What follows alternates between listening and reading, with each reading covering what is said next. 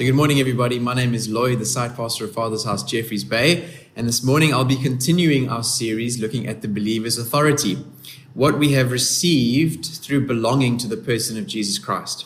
And this week, which is week 3 of the series, we are looking at what it means to exercise our authority in His name. I must say, whenever I heard the term exercising of authority in the past, I never fully understood what it meant. Because I suppose in the worldly sense, there were many examples of people who had exercised their authority in a negative way. And it always seemed to be in quite a harsh context or situation where I heard that term being used. And it was often the case where someone would exercise the authority to kind of get what they wanted, their own gain, often at the sake of others. At least that's how I understood it growing up. And it was only after developing a biblical understanding of what it means to exercise one's authority in Christ Jesus that I started to recognize and embrace the call that we have as followers of Jesus to do that, to exercise our authority in His name, not by abuse of power or causing harm to others, but to advance His kingdom and take back territory from the enemy. That's the context of what exercising our authority means. We are called to do that as weapons of righteousness, as Romans 6 verse 13 puts it. And in Jesus, bring about the kingdom of heaven on earth. That's our role. It's to exercise our authority to heal, not to hurt, to bring reconciliation, not division, and to sow righteousness, not unrighteousness. That's because the kingdom of God operates on a different level to how the kingdoms of the world might operate, right? We know that Jesus' message or Sermon on the Mount, the Beatitudes, it's completely opposite to how the world would expect a king to rule. And so for us as His followers, as Jesus' followers, we exercise our authority not in our own name, but in the name of our King to further His purposes and not our own. And the scripture for this morning is remarkable in what it tells us that we have access to that will help us fulfill this calling as followers of Jesus and exercising our authority in His name to advance His kingdom on earth. It's one of my personal favorite scriptures too, so I'm really looking forward to sharing it with you this morning. It's from 2 Peter chapter 1, verses 2 and 3, and it says this: "May grace and peace be multiplied to you through the knowledge of God and of our Lord Jesus, as His divine power has given us everything required for life and godliness through the knowledge of Him, who called us by His own glory and goodness." Man, we could read this verse over and over again and it would never get old. It says, His divine power has given us everything required for life and godliness through the knowledge of Him who called us by His own glory and goodness. This verse tells us that through our knowledge of Jesus, we have everything we need to live a godly life. That's quite something, that we lack nothing through our knowledge of Jesus. His divine power has given us everything that we need. And it's by His own glory and goodness that He has called us. Some translations say His own glory and grace. Those are the means by which we have been called. This is not an effort on our part that could provide the heavenly treasures we need to live a life of faith. It's through the goodness and grace of God that we have received this gift.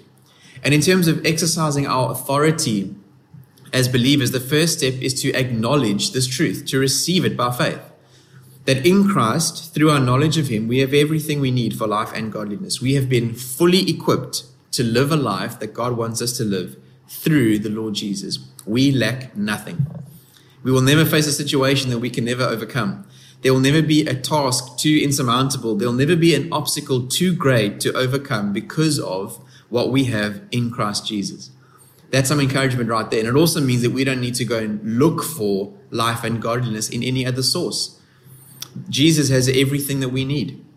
He's fully provided our every need to live for Him in every season.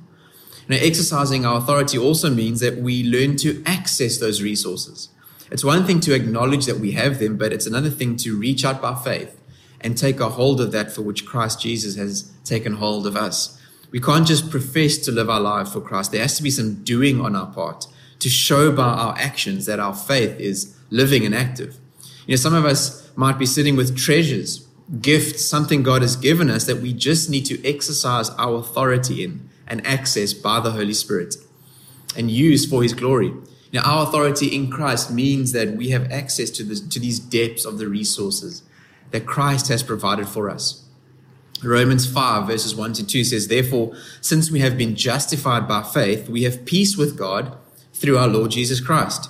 We have also obtained access through him by faith into this grace in which we stand, and we boast in the hope of the glory of God." We couldn't earn it. God freely provided it by his grace. And so we step into our inheritance as sons and daughters by faith in Jesus' name and begin to access and apprehend the gifts that we have received. We access godly patience for life. We access self-control. We access spiritual gifts, goodness, mercy, perseverance, all the kingdom tools needed to fulfill God's kingdom purpose. And then finally, we also apply what we have received in Jesus' name. We acknowledge that we have received these gifts. We access them by faith, and then we apply them to see our lives and the lives of the people around us transformed. Friends, the world is waiting for believers to step out in their authority and apply the life-changing principles and power of the gospel of Jesus. The world is waiting. There are communities that need to be transformed by the renewing of their minds to bring about change. There are people that need spiritual empowerment to create employment and opportunities to thrive in the workplace. There are entire industries that need a fresh wind of the Spirit of God to blow through and bring back under the Lordship of Christ again. And you and I have everything we need for life and godliness to fulfill those kingdom purposes. May we never shy away from exercising our authority and living as the conduits for spiritual change in the world by acknowledging that we have received everything we need in Christ. We need to acknowledge that. Secondly, we need to access those treasures.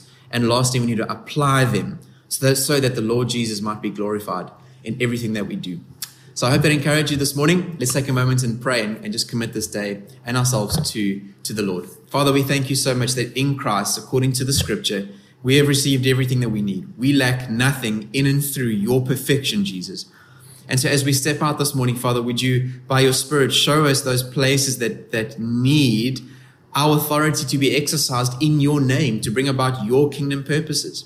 Father, whether that's in a workplace, whether that's with a family member or a friend or someone that we don't even know that needs your help in some way, Father, we claim our authority in your name. We access these tools that you have provided for us and apply them to see your kingdom come and your will be done here on earth as it is in heaven. Father, thank you so much for this privilege where we get to see your goodness in the land of the living. And we commit ourselves to being good stewards of this grace that we have received. Lord, thank you for your grace. Thank you for your goodness. And we commit ourselves to living wholeheartedly for you. And in Jesus' wonderful name we pray. Amen.